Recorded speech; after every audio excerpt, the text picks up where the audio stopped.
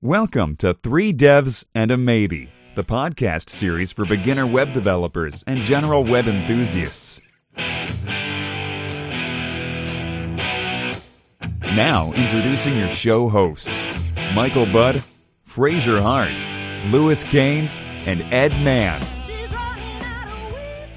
Hello and welcome to another episode of Three Devs and a Maybe. My name's Ed Mann, and today we're very lucky to be joined by I can't think of a good name. What was it like? What was yours? Delectable last week, a couple of weeks ago.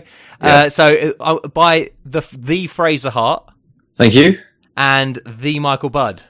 I was hoping I was going to get cuddly or something like that. That would have been nice. The cuddly Fraser Hart. Yeah, and the... I'll take that. And I'm trying to think of the impressionable Michael Budd. Yeah. I like it. There we go. How are you guys doing? That's Very a really well. Bad intro. Yeah, nice one. Thank you, Fraser, for that, because it's a bad intro again where I just lay it out, how is everyone doing? I should be like, Fraser, how was your week? Was that the question, or was that saying you should have said that? I should have said that's true as well. This is a great start to an episode. Yeah, Fraser, how has your week been? My week has been really good fun. I was up in Newcastle on Friday. I don't know if I mentioned that to you guys on a work event. No. Oh, is this the new cut? Because they've just released, they've got a new building, haven't you, there? Yeah, we just opened an office up in Newcastle. The management took all the London staff up to Newcastle to basically check out the new office, and they paid for us a night out in Newcastle, and it was a very drunken and debaucherous weekend, to be honest with you. It was good fun though. So while they were up in Newcastle, the management went up a day before because they held like a launch event for the Newcastle office. So they invited local business people and people from the council and all that kind of stuff along. So I don't know if I mentioned that we'd been working on this project where we were dealing with like Raspberry Pis, and we'd written some algorithms so that we could use Bluetooth beacons to determine where people are in an enclosed space using. Did I mention that? Yeah. That sounded so cool. Yeah, it was really, really cool. Unfortunately, the demo didn't go too well, or the kind of presentation. The party went really, really well because I think there was free booze and stuff. But basically, the Raspberry Pis, about half a day before we switched them on, we'd only kind of tested them with 6 beacons, and there was going to be 100 beacons in there. Wow, that's a lot of beacons. Exactly, yeah. And we didn't have access to the space that they'd all be running in either until maybe about an hour before the event. So it was a little bit of a sketchy kind of, let's turn these things on and hope they work. But anyway, about not even 6 hours, about half a day before we actually kind of switched them on for the event, we discovered that there was a bit of a memory leak. Well, I was using a promise library in Node that basically whenever the promise was unresolved, it didn't dispose of it properly. So kind of it was building up all this memory. And for something like a Raspberry Pi that doesn't have a lot of memory anyway, it basically very quickly overwhelmed the Raspberry Pi. So we had to make some changes to the code and stuff. And it turned out that the original implementation that we needed to use the promise library for, because we didn't actually need to get a response anymore. So we just kind of used standard HTTP requests. So we were sending those. So we cleaned up the memory leak. But anyway, the Raspberry Pis basically didn't have enough power, or they couldn't cope with trying to send signals out for 100 beacons, so it very quickly fell over. Unfortunately, the demo, or the kind of the tech demo, didn't go very well. But yeah, the party was a bit of a success. But yeah, and had a Twitter feed that I built in Node, and that was working fine. But yeah, apart from that, it's been interesting. It's been good. Oh, that's really good that they go to that effort to take all their staff up there and pay for a night out and stuff. It was really good because there's like 30 of us down in London, in the London office. They paid for us all a train up there and a hotel, and they rented out like the ground floor of some bar which had a bowling alley in it and table football and wow. All sorted out there then. That's yeah, brilliant. It was fantastic, and there was a free bar as well. So I tried to make as much use of that as I could, but unfortunately, I can't really drink. The drinking machine, Fraser. Oh, I'm not even. I can't do it. So I think I had 3 beers on the train up because we were all drinking on the way up. One of the guys drank so much, like he's a really good drinker, and he got through like. He bought himself eight bottles of beer for the train journey up. And bear in mind, it's a 3-hour train journey from London to Newcastle. Wow. Yeah, so halfway through the journey, I looked across, and he was buying another one off the cart. So he got through like 8 bottles of beer, and then he was buying cans of Stella off the cart. And that was pre-drinking before the even. Exactly. So we got like the 2:00 train from London, and by 5:00 he was eight beers in or something like that, and then we got to the hotel, And then the guy that he was sharing a room with had a couple of beers as well. So he had one of those beers. So he had that one. and then we went to the office to kind of see the office, and there was a beer fridge there. He had another one there. So by the time he'd even got to the event, he'd had 10 beers. Oh my God. How was he feeling? Was he still, could you still understand anything he said? Because he was very drunk. He's a very good drinker. I want to say very good drinker. Yeah, he's really good at drinking. So he just got, he drank, he kept drinking. He was going up to the bar and he was getting pints by like in twos for himself. And he ended up getting very, very drunk. And then he dropped a full pint glass on the bowling alley. You know how like bowling alleys are all like the wood is immaculate and all, all up and stuff. So he dropped a full pint over the bowling alley. Oh, well, he left his mark, left his imprint. May or may not have peed himself. And that's now live on a podcast, and it's recorded. Exactly. But that wasn't at the event. That was when he got back to the hotel and came looking for people to drink with in hotel rooms and stuff. Because obviously, after the amount of drinking he'd done, he needed more. Oh, exactly. It makes complete logical sense. Yeah, and he was escorted from the premises by bouncers as well. Oh wow! That's just wow. He did it all. I know. He in one evening. At the park, he had a very fine job. But it was good fun, and that was completely away from. Yeah, might have just gone off on a tangent. That's fine, man. I mean, with the promise stuff, then. So, had you kind of tested some of that stuff? Like, I suppose you couldn't really stress test it, could you, at all? It was really that's the thing, because we were running it with 6 beacons originally in the office when we were developing everything. So it was working fine with 6 beacons, but it was just when it kind of, obviously you're increasing the load by 20 times. And it couldn't deal with it. So we had 7 Raspberry Pis set up with Bluetooth detectors. And then, I think 6 of those packed up, so we had 1. How did you realise it was the Promise library? Was there a bit of debugging going on there, or did you kind of have an inkling that it could be something along those lines? Yeah, one of the guys up in Newcastle, he was doing all the stuff on he had all the Raspberry Pis up there, so he was doing all the stuff working on there. So we turned on with a few more beacons, and he noticed that a couple of them shut themselves down. So he was able to kind of detect it down to this Promise library.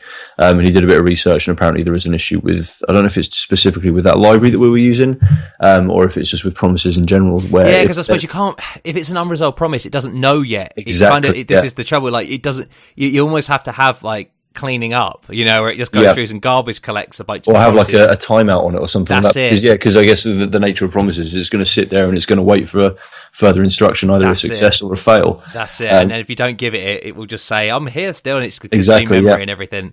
Oh, that's a shame. So are you going to be using kind of that knowledge now, and you're going to, because I suppose the idea was to have a bit of fun with it, but also maybe kind of get more business ventures out of it. Yeah, absolutely. I mean, it's kind of, it's a new product that we're looking at developing, so it's been a hugely beneficial learning exercise.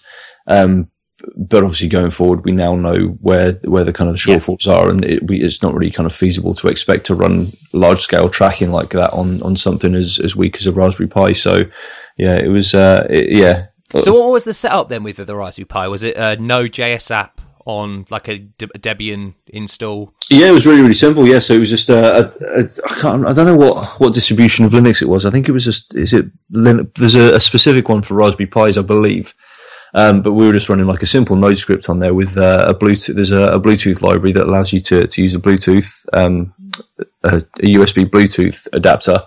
And it just kind of gives you a ping every time it picks up a message, and then we were sending that with Socket.io to a central server that was doing all the calculations to work out where. So we had the Raspberry Pis were literally just acting as detectors, so they'd pick up a signal. With Socket.io, they'd pass it off to a central server that we were using, and then on there is where we do all the calculations on as per like all the trilateration. So we could if we had a signal from a single beacon on 3 or more detectors, we could work out roughly where that was in the room. That's so cool. Which is really cool. Yeah. So we had 7 of these in the room, 6 of them shut down. So we couldn't really, I mean, that's interesting that you say with like the Raspberry Pi, because I know they do a lot of like Python stuff, obviously like just kids learning the programming with that and stuff. And mate, I don't know, are you looking into like different languages there maybe to kind of like a bit lower level, like the C++s of the world, or are you going to try and keep we've not really considered that, to be honest with you. It was just kind of because we had everything that we needed with Nodes, so we could use Socket.io, which is obviously really, really cool. So the whole ecosystem was there for us.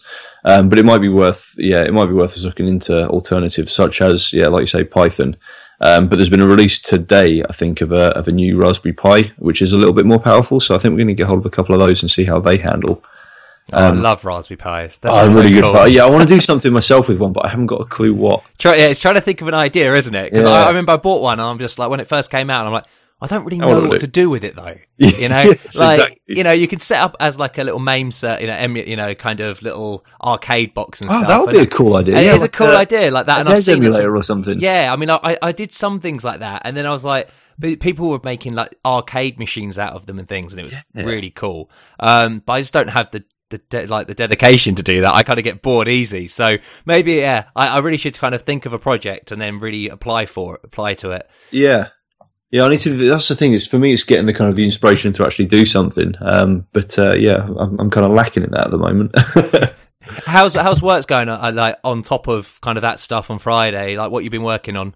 It's going really, really good. Just working on the standard kind of apart from all the stuff for the Newcastle event, like all the location stuff. All our apps are written in Backbone, so obviously been doing a lot of Backbone.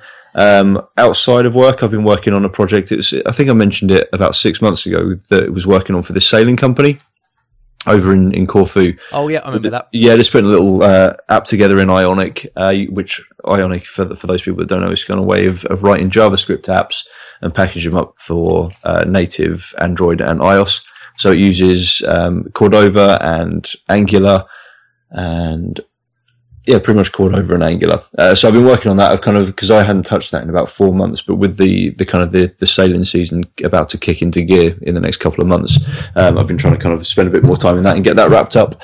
But yeah, it's all going good. I had a look at some React tutorials yesterday because I've not really played with React too much yet. So sat and watched a few videos on React yesterday, which was very interesting. Nice. Are you looking to use that in a future project? I've got no kind of. Or no, there's no plans currently to use it in a future project, but I think it's one of those things that I should learn it because it is kind it's of good. big I mean, thing again, now, it's like good to look at the landscape of everything. It is, yeah. I think because it's funny because now obviously the JavaScript world has become so big. There's obviously it's kind of spread out, and there's a lot of different areas now, a lot of different innovation. Yeah, that you see a lot of noise and stuff from the React community because it's quite a vocal one with Facebook and things like that. Yeah. But it is good to just see all really. Like looking into all these things. Like I've been looking into like Cycle.js. Which is like observables, and I got that word out eventually. You got there in the end, and it's these kind of ideas of like functional reactive programming, and it's a really cool event stream kind of thing. And I mean, could you imagine when Brendan Knight made JavaScript that he'd be thinking, oh yeah, people are going to be setting this up on like a little small, this Raspberry Pis, and then be able to interface it with a Bluetooth connector, and this is the thing where it's become now where the language has really exceeded kind of any expectations. I suppose that's what happens with all languages, really. I mean, suppose like Rasmus didn't think that PHP was going to become that and all this. So, but it is kind of interesting how these languages spread out, and that you've really, it's good to take influences even in the same language, kind of in different areas of it. Yeah. Yeah, because I remember like one of the first things I ever did in JavaScript, like about 15 years ago. It was like the most amazing thing in the world to me. Do you know the pop-up boxes you used to be able to do, and you used to be able to move the OK button to close it every time the mouse cursor got over. And to me, that was like the most amazing. Well, it's still is to this day the most amazing use of JavaScript that's ever existed. The most practical use case. Oh, definitely, yeah. Oh, and something else that I should talk about. It's not really kind of dev related, but it's kind of what I guess it could be. Have you seen this Leap Motion controller that you can get for computers like Macs and PCs? No, it's basically like it's a real kind of weird concept. Like I'd heard of it before, but I've got an Oculus on pre-order. Yes, it was like someone put a video together, or Leap Motion have kind of made their software a lot better. So to describe what it is, it's a little box that sits in front of your computer. It's got 2 hidden cameras in it, and it basically tracks where your hands are. So you can wave your hands over it and interact with your PC or your Mac, just using your hands, kind of hovering over this thing. So it can work out gestures, like if you've got 5 fingers out, or if you're moving your hand, or if you're rotating your hand and stuff. It can work out exactly where your hand is. So someone put together a really cool Oculus demo, where they'd actually put one of these on the front of the headset. All right. The head-mounted display, and then it was visualizing your hands inside the world just by this camera looking at your hands, which I thought was one of the coolest things ever. So I got myself one of these Leap Motions because I thought it'd be cool for when the Oculus does turn up. It was like 35 quid. It's really, really like even just using it on your Mac. There's a load of different apps that you can play with it. There's for instance, there's like Cut the Road. You know the iOS game Cut the Road. Yes. There's that, and there's just lots of nice. How things. easy? Have you looked at like the development tools for it and things? Yeah, they actually have a JavaScript API for it. So I'm thinking of trying to do something with that. But the whole kind of package, like it's just really kind of nice, and it's just fun seeing new ways of doing things and new interactions. That's exactly and it's completely gimmicky, and it's not practical to use in the real world. Like I've got it set up on my laptop so that I can like switch to my next window on the Mac, and I can kind of go to Expose and Application Switcher and all that kind of stuff by using hand gestures, which is kind of cool. But it's so Minority Report, and it's so badass. Exactly, yeah, it's pretty unnecessary, but it's just kind of cool. But the thing is, you say that, but like, I mean, I suppose 20 years ago, thinking of touching a monitor screen, and like kind of we use now iPads. I mean, like fingerprint scanners. Yeah, like we use these things that we kind of think of as gimmicky and kind of like, oh, they're not going to need it in the mainstream. Yeah. Now they've become a real thing. So I say you're going to eat your words. In 10 years, you'll be like, you're at the forefront. A pioneer. Of it. Exactly. The pioneer of this technology. Yeah. I'd like to. Yeah. So they've got the JavaScript API. So I'd like to develop something kind of like I've been meaning to play with 3JS for a long time as well. So I think that would be kind of cool if I could do something with the Leap Motion and 3JS. And even if I could take it further and put it into Google Cardboard or something like that, then that'd be pretty cool. But it's just trying to find the time to fit in everything that I want to do. Day job and that, and then obviously girlfriend, etc. Yeah. It all mounts up. Exactly. Yeah. But yes, I think that about covers me. Sorry, I've kind of run away with the show for the first. No, man, not at all. Not at all. How you doing, Mickey? Yeah, not too bad. Yeah, I was just going to say, I think, obviously talking about Raspberry Pi, I was sort of reading an article the other day about, don't be too quick to go out and buy one because the competitors are really good now as well. Yeah. See, that's it, isn't it? Because Raspberry Pis must have started off this trend. But then it is now the competition is obviously rife for... Yeah, it was incredible, like looking at the spec on some of them now, it's insane. But, I think like the one I was looking at was the Beagle Bone or something like that. I think it was like $30 and, the spec was insane, so it might be worth checking that out as well. Okay, yeah, that'd be worth looking at. I'll make a note of that. Yeah, definitely. And what is that? Is that essentially exactly the same thing? Yeah, just like for like competitor really. But I think same again. You can run like Debian, Ubuntu, Android on it, all that kind of stuff. Yeah. But I think the Raspberry Pi 3 now, and as well as this, I think they all ship with like Bluetooth and Wi-Fi out the box now, don't they? So yes, they do. Yeah. Yeah, pretty impressive. But but in terms of other gadgets, do you see the new Google robot that they sort of unveiled in the last few days? Oh, is this one they had the video for where he was beating it up with a broomstick? Yeah, I was just going to say what? I was like sat there watching it. I mean, I was thinking like Terminator. I was thinking you do not want to. Don't mess with this man.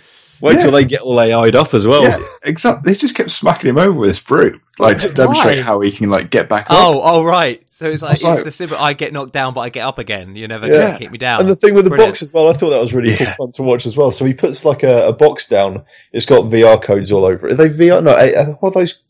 QR codes. Yeah. QR codes all over it so it can see where it is. So it puts this box down.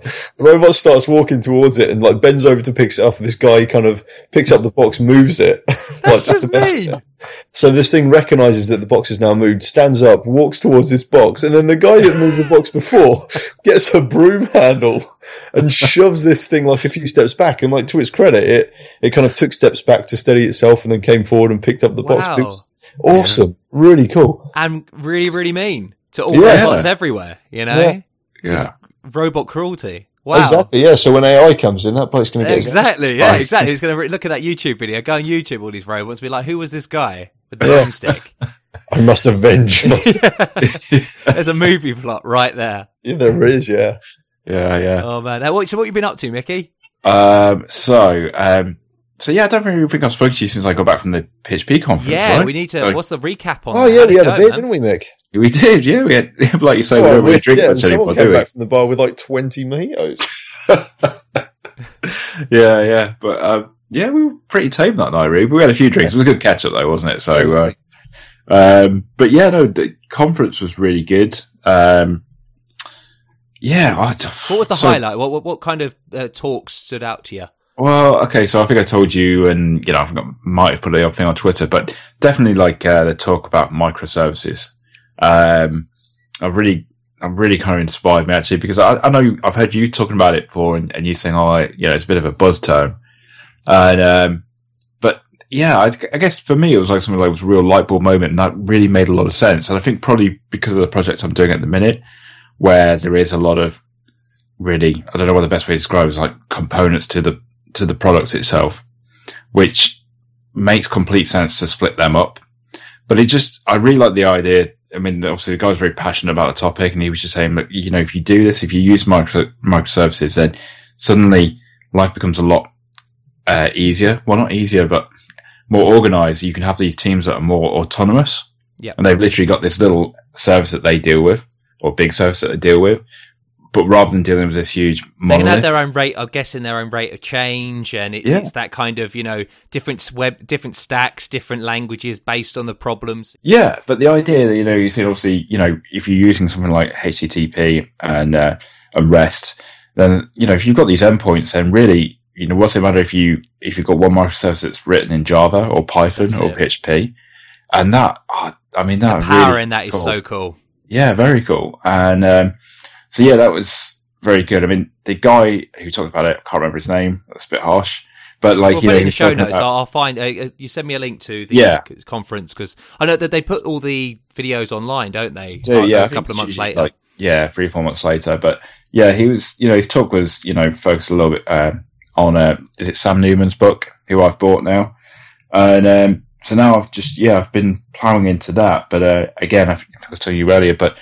I've only read like the first few chapters, but he really talks passionately about microservices, and one of the things he talks about is the idea of software architects, and how he really doesn't like that term, because he doesn't see that as what we do at all. And in fact, really, if you think of an architect, he really kind of takes a blueprint and he'll build something that's really kind of fit for purpose for that time. So someone needs a house, they build that house at that time. You wouldn't really get someone come and think, well, I'm going to build this house, but I'm going to provision in the fact that someone's going to add on a swimming pool in the loft at some point. Why would you do that? So really you're saying, well, that's not really what we do. We're actually more like town planners. And, we don't really, all we want to say is, well, okay, I'm just going to kind of stand back and watch this house being built, but I want to make sure that they don't, go and put go crazy, don't go completely off course on things. And exactly. And I want to make sure that then, in the future we can do other stuff, that kind of thing. And again, I think for me, like suddenly when I was in full-time employment, software architect was the role that I was hoping to lead to. Was something it sounds very cool, doesn't it? Software gardeners. I'm a gardener of software. I'm a software architect. I'm, these kind of buzzy, cool terms, Yeah, exactly. But I think he talks about it a lot better than I do. I don't think I've really put it across very well. But yeah, it's very, very interesting. And just the whole topic of microservices, I think, is really interesting. And I take on your point, there are a lot of these buzz terms. I think it's anything, though, because I remember you saying that this year that you joked, DDD kind of got a bit of a slating by certain people. And it's funny because it's like anything. Like, what happens is people, it's this cycle where you get a cool new thing, and it's like a toy, it's like this hip new toy, and everyone's got to have it, so everyone's using it, and everyone wants to use it, and they'll use it everywhere, and I want to bring it everywhere with me, this is my awesome toy, and I want to bring it everywhere with me, I'm going to take it everywhere, and then you get bored of it, and then you start hating it, or, you see other people doing it, and you're like, well, why do they put it there, and, why are you using it there, and things like this, and that's like anything, though, and the trouble is you have to use things in moderation. Like, nothing's a silver bullet in technology ever. But we always, I'm villain to this, because I say like, oh, React's awesome, and it's great, but it's not the silver bullet. Like, it's not going to solve everyone's problem. In fact, it actually generates more problems, like different problems, in some cases, it may solve some, but bring in others. And that's exactly like anything, like DDD, like, DDD for certain use cases is amazing, but people try and put it in everything, or they try and use it in a program, in a, a problem domain that they don't need it in, and it becomes massive bloat and a complete waste of time. And it's interesting, and like say with microservices, because, microservices, great idea, this idea of autonomous system, autonomous, teams, and this whole idea that, you know, you'll be able to split these up and have different rates of change. And, you know, that's kind of like the bounded context in DDD where you separate and you actually, you know, I mean, even if you kind of, you do split up your system into different ubiquitous languages, and you have, you know, different data stores and different everything for everything, you know, sake, because you don't want this massive monolith. But sometimes the monolith wins. Like, there is balance in all, I find, you know, where, you know, I think DHH actually pushes a lot. The guy for the Ruby on Rails guy, he pushes a lot for the monolith, because he's like, well, it still works, and it's, you know, because everyone keeps pushing for the other now. You know, like it goes through these things where people are like, no, it has to be split up completely. It's like, well, actually, no, it doesn't. And I think, you know, it's finding that balance, and it's not an exact science for that. But I do agree, like, so you know, the idea of microservices and just SOA, service-oriented architecture, you know, this concept of being able to essentially, you know, have a problem and solve that one problem, and provide a public API for that to your teams, essentially, you know, and you know, maybe you have a couple of maintainers on that project, and even if it's a small team, you can still have like a single maintainer for that one project who deals with it and treats it almost like as it's an external service. And the beauty in that is that you then don't know the internals of it, so you can't try and use it in a way and exploit it and become, you know, it just becomes a big ball of mud. It just becomes unusable because, you know, you've just kind of just taken advantage of the fact, you know, you can only use its public API. So it's a simple, you know, input, black box output, you know, and things like that. And it's got a clear problem it's solving. Trouble is, splitting these up into those clear problems can be very hard, I feel. I agree. I think that to me, like, thinking of it now would be the hardest part, is to try and find those boundaries and what really is a good service, you know, because, you know, people have, you know, the simple services are like, I would have like a mail service, you know, like an email service, and I'll have maybe image services, and I'll have like a payment service and things. But you've got to be very specific and quite, you know, it's very context specific and domain specific on what's going on. But that is the thing, is the kind of, I feel what then happens is the problems occur and the pain happens because they do the wrong kind of separations. They split it up maybe too much or too little, or in the wrong direction. They cut it up in the wrong way, and then they get the pain from it.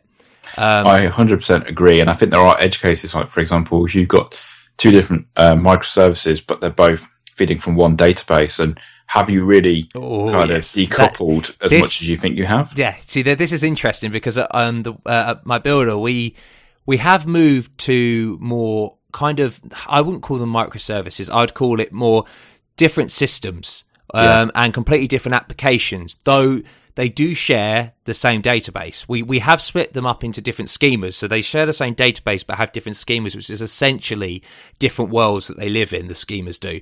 But they can cross that boundary, but it's very explicit if you're crossing into, say, another person's database.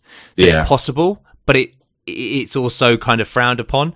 Now, ideally, you want them in separate databases, but the trouble is that adds overhead of maintenance, and it adds overhead of system. And, you know, I know you have things like Puppet and all these automation systems, you know, makes things a lot easier, provisioning systems, but there is a lot more overhead on adding microservices and these separations because of, you have to keep these things up to date now. You have to choose a stack. I mean, you know, the great thing is, you know, it's like, oh, great, you get to use a new stack for this, but then sometimes you're like, well, do you really need to use a new stack? You know, I think I always sound so pessimistic, but like, I always think like it's really cool, but it's also, you have to kind of weigh it up and be a bit more, you know, use it for power, you know, like take the power of it, you know, like, yes, this is brilliant in this context, and you can see, oh, in another way it may not work.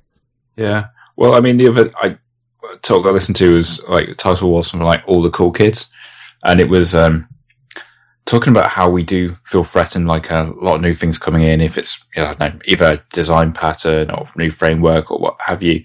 And our reaction is that we feel, oh, we should be doing this because the new things come out. Especially then if we hear like a big name connected to that. So, yeah, for example, like you see a Facebook or Facebook or a Google, or even an individual like, you know, Martin Fowler or something. Yeah. It just makes you think, well, I should be doing this. I'm not clever if I'm not using this. Absolutely. But actually, even those big, you know, boys get it wrong. Do you know what I mean? So they might join a fad that actually in a few years' time. They're like, so the problems that Facebook are dealing with happen to maybe 10 or 20 websites or, you know, businesses in the world. Yeah. Like the curve, I think it was Anthony Ferreira, he posted, like, you know, where we look at this, you know, and we complete, you know, with our systems and with our companies, we always compare to, like, because obviously they're the most vocal and they provide the most resources to produce all these good open source projects and things. But they're dealing with problems that we never will have. Yeah. Like, yeah. I mean, we wish we will. Like, you kind of wish you get that. But it's this bell curve. I don't know what it's called. It's a bell. No, it's not a bell curve, but it's just this, you know, it's a logarithmic in that it just goes, the logarithmic, you know, where it's just n squared, essentially, where it just gets higher and higher and higher and higher and higher. And they're dealing with this incredibly, you know, like, just amazing place they're at. You know, where they're having to deal with problems and they're dealing with insane things and they're making languages to solve that and new patterns and things like this. And they're having to use all these kind of they're having to break the mold and do a lot of research into things, whereas we sometimes mostly don't need to. But it's nice to use new things and it can be beneficial. And again, it's that whole, the secret sauce is that you have to try and find a balance. Absolutely. That's not really secret sauce at all. It's very, very relative to the problem. I completely agree. I mean, the things I did take away from the conference personally was, you know, well, the same things I always do, like, kind of like more testing, more version control. The microservices thing did hit home, but also with the microservices thing connected to that is this whole idea that because you've got these different systems, that your error reporting is all done to one central place. That coordination and all that, because that's the thing as well, like logging, error logging, reporting, as you say, needs to be.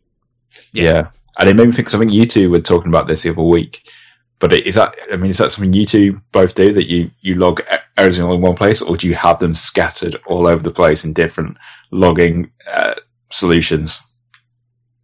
So, do you want to go Fraser first? I can't really speak again for long because we've not implemented the error logging that we were chatting about before yet, and I don't really have any hand in the back end logging, so I can't really talk on that subject, unfortunately. Yeah, no, fair enough. That's right. So at My Builder, we use a lot. So Gavin, the CEO, my boss, he is great. Like, he's great in that we have so many different error. Like, he has installed. Because you get lots of free trial, like not free trials, but lots of, you know, like the free levels of these things, you know, like we've got the Datadogs and all this, and, you know, we have paid for some of the others, but we essentially, you know, you'll try something out and you'll just keep it running because it's nice to have that running. Like but then, as you say, like, and this is what I found as being an Ewok when we did these, that we each do a week of, like, being the go-to person for errors and things like that in the company and, like, dealing with problems and, you know, kind of helping the tech team. It was kind of trying to coordinate all these things and this logging, and we have got, like, HipChat is integrated and hooks into a lot of them, where, you know, a lot of things just feeding into that, where, you know, we'll get the notifications kind of summarized there, and then you'll have to go to certain other areas. Datadog's been very good for that, where we've pumped in a lot of information there that feeds into things like Papertrail. So we've got a lot of areas. Like, I would say we've probably got about 3 places where you can get aggregates of all of the problems, and then you can filter into that, which I think's fine. I think for me that's okay. Like, I know where to look for these certain bits. The thing is, I mean, the trouble is sometimes you can have too much data and it can get overwhelming. Yeah. And we've actually found that one problem we've had at this time still is actually a JavaScript issue at the moment. So when we first started rolling out JavaScript tracking and error tracking, we used something called Errorception, and we weren't. The thing with JavaScript, obviously, it's on the client, so essentially you're dealing with the browser's problems on that client. You know, you're not controlling the space, as opposed to if it's on your server. If there's a bug on that server, that's your problem. When sometimes, you know, their browsers may just be balked, they may have malware, adware, or this crap on it. So we would get, you know, like really crappy sometimes errors and things that wouldn't make much sense. Typical ones like Vodafone, you know, they would do like injecting certain things into the page and things like that, horrible stuff on their web browser, you know, when people, you know, use that on their web browser. So things like that, which you'll get errors for, and these became like red herrings. You see a lot of noise, and I found that, and we also get this now with it's a real error. Like, it's a very interesting one. So what happens is if if say with OAuth Tour 2, that you log in, you get an authentication token. You authenticate, you get a token back. You use that token. Till you get a 401. 401 means unauthorized. You then do essentially a new token. You go and ask log in and do that again. 401s are an error. Like in the status codes, they are an error. Like they're in the group of errors, unauthorized. Yeah. So is 400, which is invalid content. But we use those for validation. Now, validation, is that an error? Like, is that something I should be alerted to? So we're still kind of working on this. So we get a lot of noise with these 401s and 400s come through still as being errors. And we have found that I know personally I found that that's quite noisy. And I think the trouble is errors, what you want to do is you want to make them very much focused. It's too much data can actually be bad for you. You're better off sometimes having not as much data and it being like, oh, wow, okay, whoa, this has happened, because you just become numb to it. It just becomes like, oh, these are errors, they're fine, but you shouldn't be treating them like that. So we're still having to think, kind of have a think about how we're going to be solving that issue. But yeah, I would say JavaScript errors are things for me will have been a hard one. Yeah. What about in terms of sort of like your resource spikes and stuff like that for monitoring that? Is that something you guys do as well? So we have Datadog. So there's a couple of things. So you use stuff like New Relic. New Relic's a great one to start off with because it's a simple, you normally in your package installer. All you do is you just go in, you install it, you set it up, and it starts monitoring your memory, your disk space, disk usage, network usage, processes running, and then it also integrates into things like, Nginx, Apache, PHP, and it can do a lot of clever things there.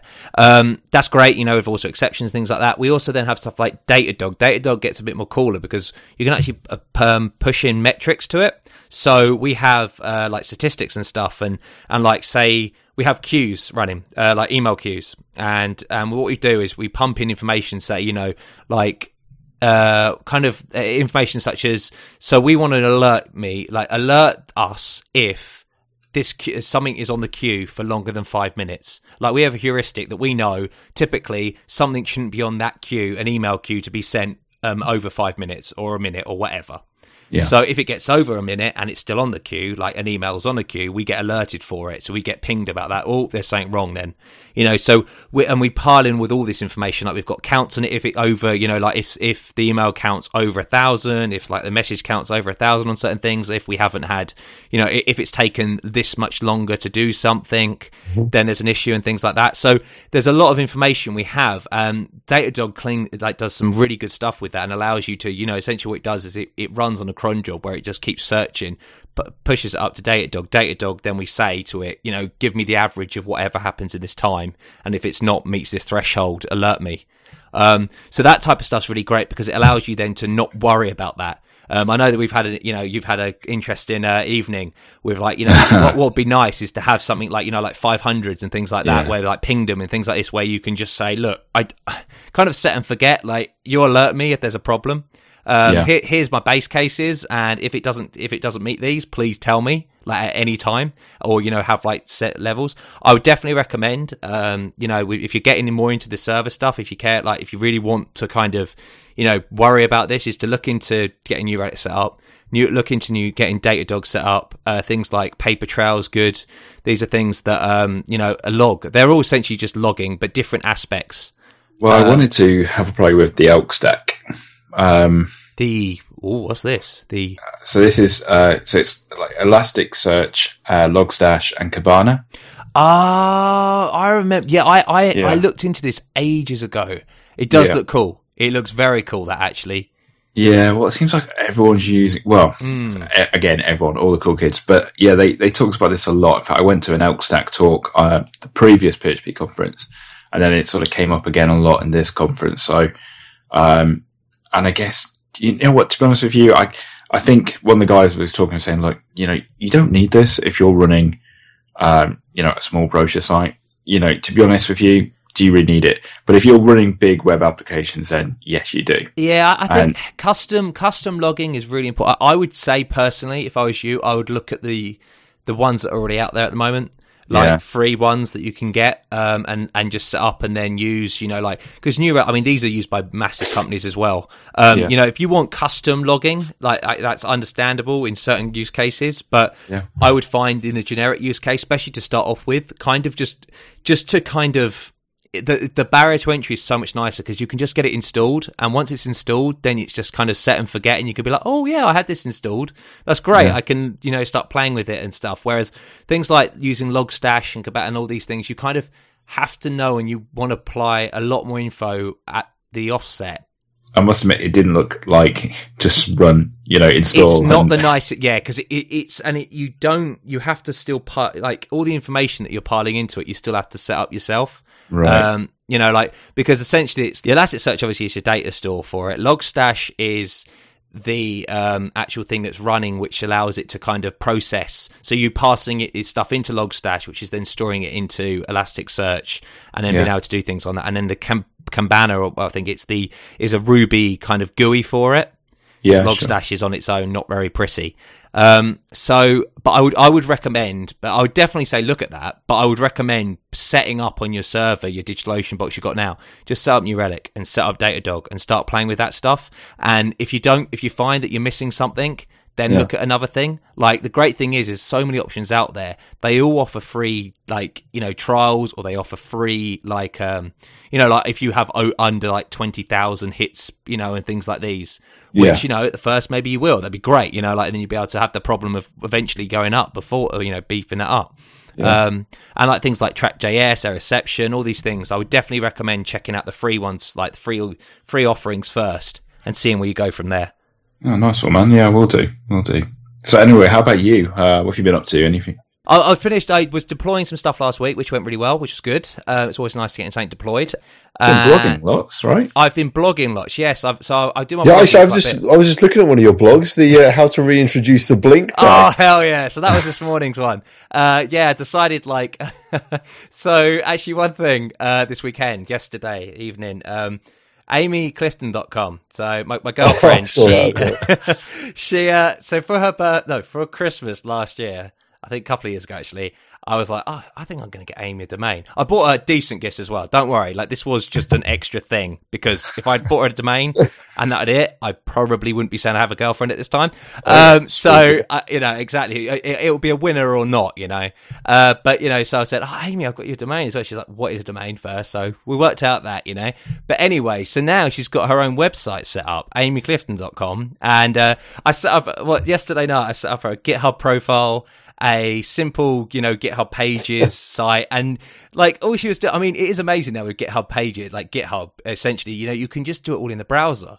It's like being back in the free webs days and things like GeoCities, because essentially it's just like a not a WYSIWYG, but you've got the text editor in there and you're just doing commits. You can upload files now in GitHub. So I'll put it in the show notes, but she was uploading random GIFs that I'd made on my iPhone throughout the couple of weeks and stuff, and just random stuff. And it was really fun, and her learning kind of how to web program and stuff. And it was interesting, trying, because she was like, oh, well, I want to move it over there. And I'm like, well, it doesn't quite work like that. And working out the limitations of the web platform, it's really interesting to see how someone thinks about it. And you're like, we just come, accustomed to certain things. No, that's not possible. But she's like, well, why not? And I'm like, okay, well, now I'm going to have to explain this. I'm thinking, why is that not possible again? We just take it for granted. So it was really interesting and a lot of fun to kind of teach someone who's a non-programmer kind of basic HTML stuff. Yeah. She's now got her own website that is hilarious. And it's it's got marquee tag. I'm hoping we're going to add the blink tag, because I was playing thinking, oh, I had the blink tag in as well. I'll show her this, because I thought, that everyone needs to know, back in the day, that was our go-to, blink and tag, marquee. Exactly. It's the golden standard. But it didn't work. And I'm like, oh no, this isn't good. So this morning, before work, I just decided I'm just going to code up a quick implementation in JavaScript. And it was just another blog, I just put it on my blog. And so I'm going to hopefully this next weekend, if she still is interested in becoming a web programmer, because everyone cool should do, absolutely, is get the blink tag going on some GIFs, because that would definitely give someone an epileptic shock. I am amazed how the blink tag got in. It's so bad, for surely web accessibility and things like this.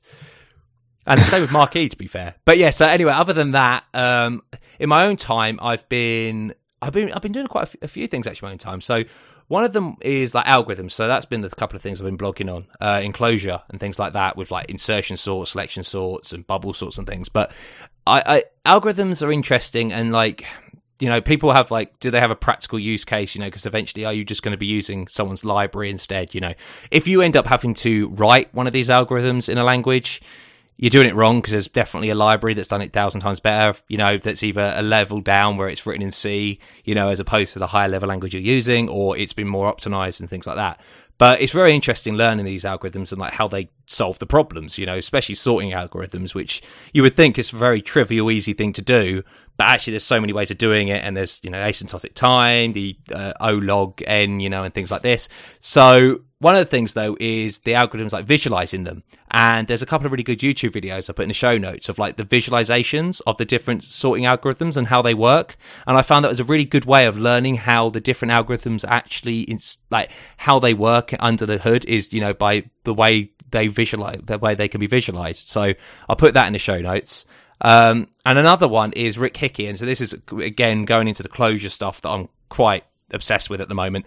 Rick Hickey is the creator of Clojure, and his talks are amazing. And I was able to online, I found on a GitHub, some guys been really nice to actually.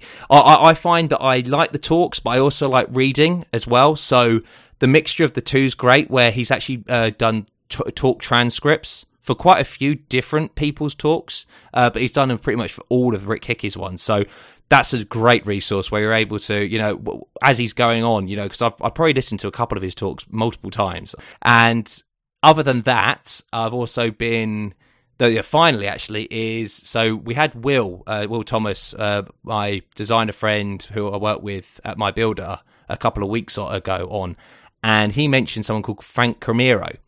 And he lent me a book that was called The Shape of Design, and I started reading it at the weekend, and I listened to watched a couple of the Frank Miro's videos on Vimeo and YouTube, and this guy's just amazing. Like, he's a designer, and it's really interesting to kind of think about stuff outside of programming and kind of get influences from other areas, because I think I come too obsessed with just code, whereas like looking into design stuff, and this guy looks at the web in such a different way, obviously being a designer, but also he has such a different insight. But the parallel, like the contrast, but also the similarities are so kind of, it's very familiar, kind of what he's talking about, and you can relate it to what we do very easy. And I really recommend like The Shape of Design, the video, the actual talk he gave, but also the accompanying book that he wrote after the fact. It's online. You can actually order it online, or you can actually just read it online. And I definitely recommend checking those out. And that's that's pretty much my week in a nutshell. Fantastic. How's everyone's weeks looking? Is it a good week? What you currently working on, Fraser? I'm back to working on the standard product at the office at the moment. So it's the online betting platforms for sports books. And yeah, so I'm cracking on with that. We've got a few. We do monthly release cycles. So we are due to release our March one tomorrow. So that's going to go out with a load of nice new features. And we've got a list of other new features that we're developing for April at the moment. So it's kind of business as usual, to be honest. That's cool. How do you kind of work that out then? Is there like a stop-off gap? You have like, these are the features we want to get done in this release window, and then you have a complete stop-off, or like a shut, like say at this time now, we've got a week till we have to release it, nothing else is going in? Pretty much. Well, we kind of, we work in monthly release cycles, as I said. So our project managers and product owners will have a chat with the client. The clients are all overseas. So they'll basically have meetings with them and decide what they want to put in. We'll suggest stuff as well. For instance, we'll go to them and say, how about it can be something little, like at the moment on the bet slip, every time you change scenes on the bet slip, if you're scrolled down the page and you've got a long bet slip, when you go onto the confirm page, it doesn't scroll you to the top, and it's to be honest, it would be nice if it would scroll you to the top. So our product owners have gone to them and said, how about we develop this for you and what have you. So it's a kind of a mixture between them suggesting and requesting things and us saying, have you thought about doing this? Have you thought about doing aiding this? them, kind of helping them along, kind of. Exactly, yeah. So ultimately the decisions come from the clients, so we don't do anything without them giving us the go ahead. So yeah. Did you find that a month's a good time, or do you feel it's going to be a bit too much, too quick? No, I think a month's generally good, because then you've got 2 sprints to work to in between. So we try and get them to sign off. I'm trying to push the project managers and the product owners to kind of get the sign off a little bit earlier. Just sign offs on a feature being complete, or on an idea? to get sign offs on work they'd like done for the next release. Because sometimes it can get to the point where they haven't given us the complete go ahead to something, and it kind of eats into our development time a little bit. But so I've tried pushing that to the product owners, but obviously they want to be as flexible with the customer as possible for kind of keeping the customer happy. It must be kind of seesaw kind of juggling act. Yeah, it really is. So obviously we're trying to keep everyone happy while still trying to be able to develop to a proper cycle and get some good quality code out there. So once we've got the sign off for some work to do, we'll generally develop that over a couple of sprints. It could be anything. It could be huge features, or it could just be kind of minor pixel pushing and all that kind of stuff. So we've got a mixture this month of like some pixel pushing stuff and a couple of bugs that have been discovered. One at the moment that I'm trying to replicate. I've not been able to replicate. Oh, I love it. Cannot replicate. Oh, it's horrible.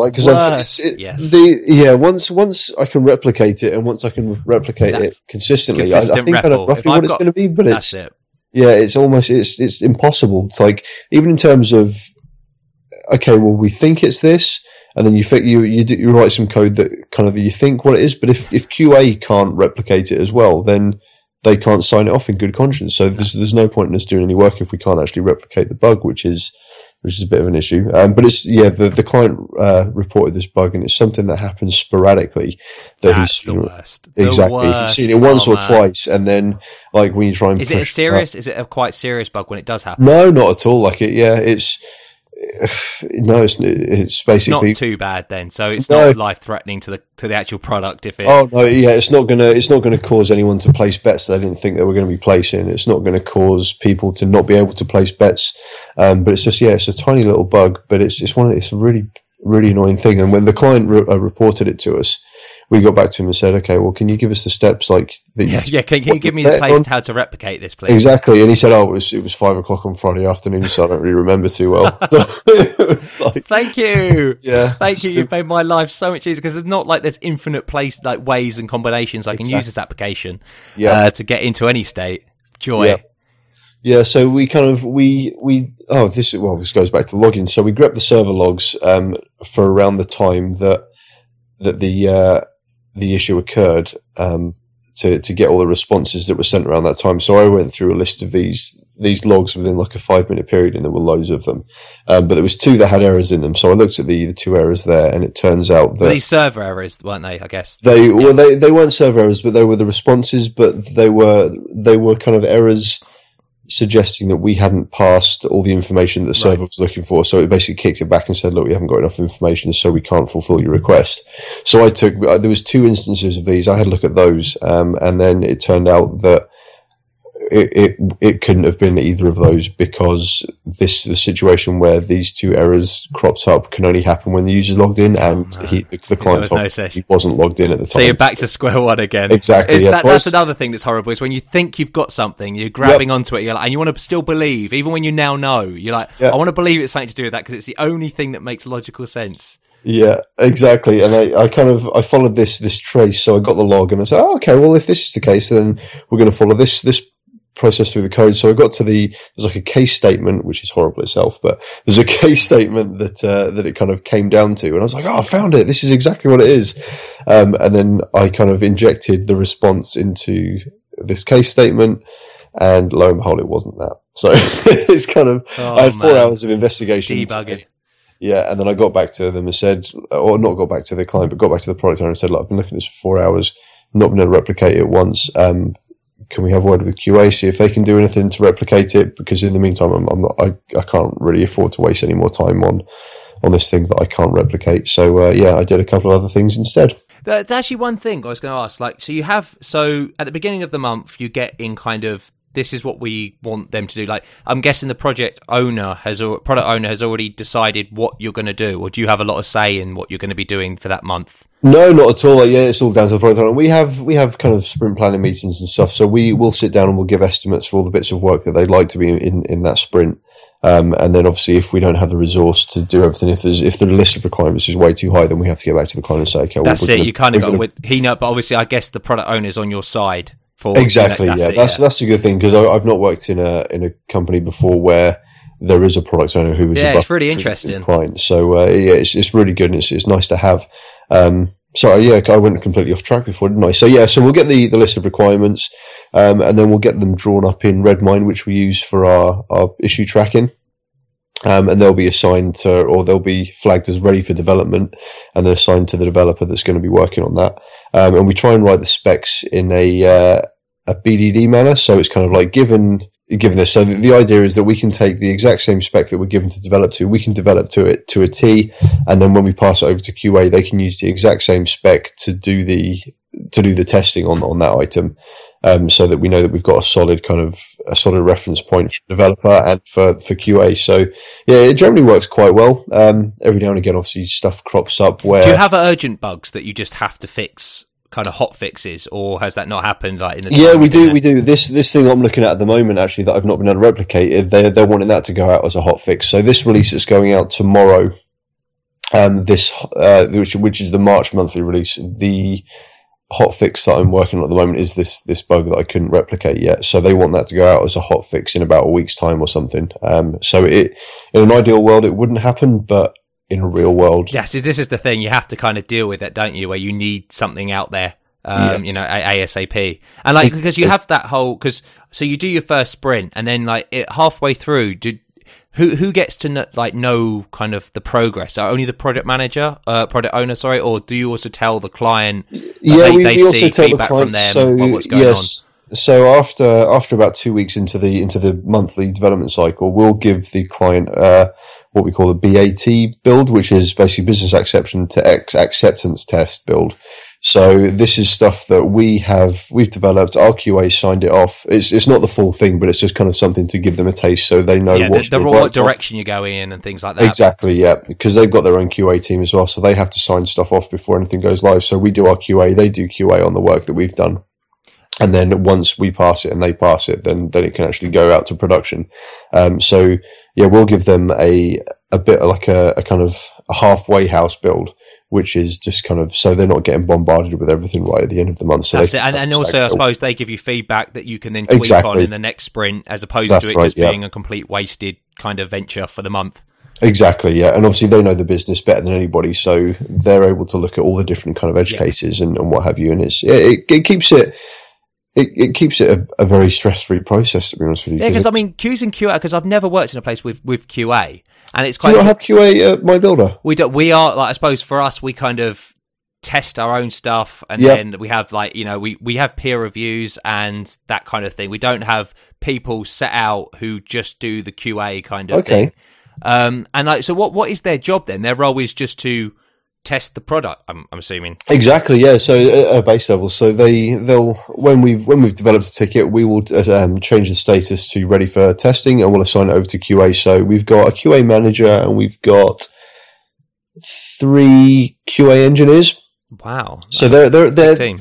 Yeah, they're really good. They're not kind of just sitting there clicking buttons and stuff. They're kind of knowledgeable enough to go into the web into Chrome Inspector and kind of look at the API calls and make sure that stuff's coming back that should be coming back, and make sure that we're passing all the correct fields and everything. So they're quite technical. So at a very base level, they're going through the user story. So it'll be kind of like, okay, when you click the login button, then when you enter username and password, then this should happen. So all the kind of like the standard regression testing. So they've got test steps to do everything. So they'll try and test everything from. So did you not have any automated kind of like Selenium stuff for these kind of things? No, we don't. I actually looked at developing some of that, but it was a project that I had to come off to work on something else just because we were so busy. So I've kind of like half developed. We're using Cucumber.js. Yep. Cucumber.js and Appium and Selenium and stuff to actually physically go ahead and click on the user interface. So the idea was we'd put this together. It would be part of our build process. So it would do the major kind of functionality. So it would test logging in, make sure that you can log in. It would test kind of placing or adding a bet to your bet cart and then actually placing the bet. So you're not going to cover not the full thing, but it at least then allows you to show the whole story, like some exactly, happy paths and stuff with because that's the user, the acceptance test is really kind of happy paths of, does it do what I've actually asked, what it's meant to do, as opposed to, kind of each intricate bit, kind of problems and things. Exactly, yeah. And it's also written in a way that, because you've seen Cucumber syntax, presumably. Yep. Yeah, so you write it as you'd write a BDD test. The so gherkin. Given I'm on... Yeah, exactly. Yeah, sorry, gherkin syntax. Amazing naming. Yeah. So I've written all the code that kind of interacts with the major. When I click on a button with the ID of such and such, because the QA engineers are kind of competent enough to be able to go into Inspector and look at the ID of something, so we can kind of target. Yeah, so when I click ID login or hash login, I expect the login modal to appear. When I enter an incorrect username and password, I expect to see an error message, this, that, and the other. So they can go in and they can write it in natural English language, and then all the code that I've written then basically takes that and interprets that, and then physically goes and runs the test through Selenium or Appium. Oh, nice. So you're hoping then that they get to actually write the tests. Exactly, yeah. So that automates their process a bit. Exactly. And the kind of the golden scenario would be, or like the holy grail would be, we would take our BDD tickets from Redmine, and they would be able to copy and paste the kind of like, do you know that I was saying about how we write everything, all our specs in BDD kind of the given when then. Exactly, yeah. So we would literally be able to copy that, paste it into the test runner, and it would automatically go and test that for them. So there'd be a lot less that the testers would actually have to do. Because I can imagine it must get quite a laborious task sometimes, having to go through making sure that they've done. Yeah, so that's the kind of the holy grail, but there's a lot of work that needs to be done before it's kind of at that level. Easier said than done. Exactly, yeah. But that's kind of how it's going. How about you, Mickey? Well, I just download Datadog. Good. I like it. That's nice. It's like a one-line installation. That's amazing. So yeah, but now I need to work New Relic out as well, because that's another one-line installation. It's so cool. Not quite expensive though, for just a guy like me on my own. But do you have to pay for Datadog? Datadog, I think, I don't know. I've just signed up for a free trial. New Relic has a free trial, not free trial. It also has a freemium. Not Does freemium. it? Yeah, it has a free tier. Okay, I was trying to look, but yeah. So I'll have a little play with that, and but other than that, still working on my big freelance project, and I got a big demo on Thursday, which is always scary.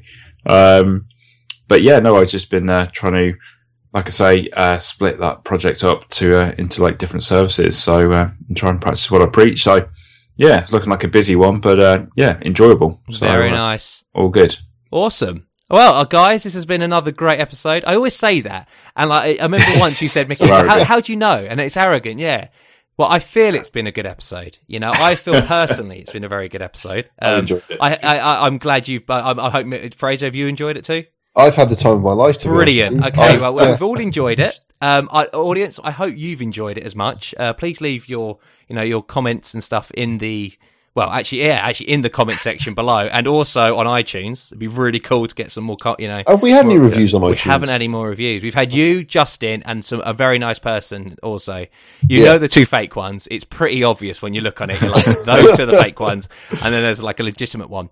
It'd be really nice though, if people could rate us on iTunes, because it does help bump us up kind of with other people and things. Yeah. Not that we want to replace you, audience. We just want to increase your audience. Anyway. Audience, and we love you all. We love you all, absolutely. Audience, speak to you next week. Goodbye. Cheers. Bye-bye. Bye. You've been listening to 3 Devs and a Maybe. You can contact us at contact@3devsandamaybe.com or follow us on Twitter at 3 Devs and a Maybe.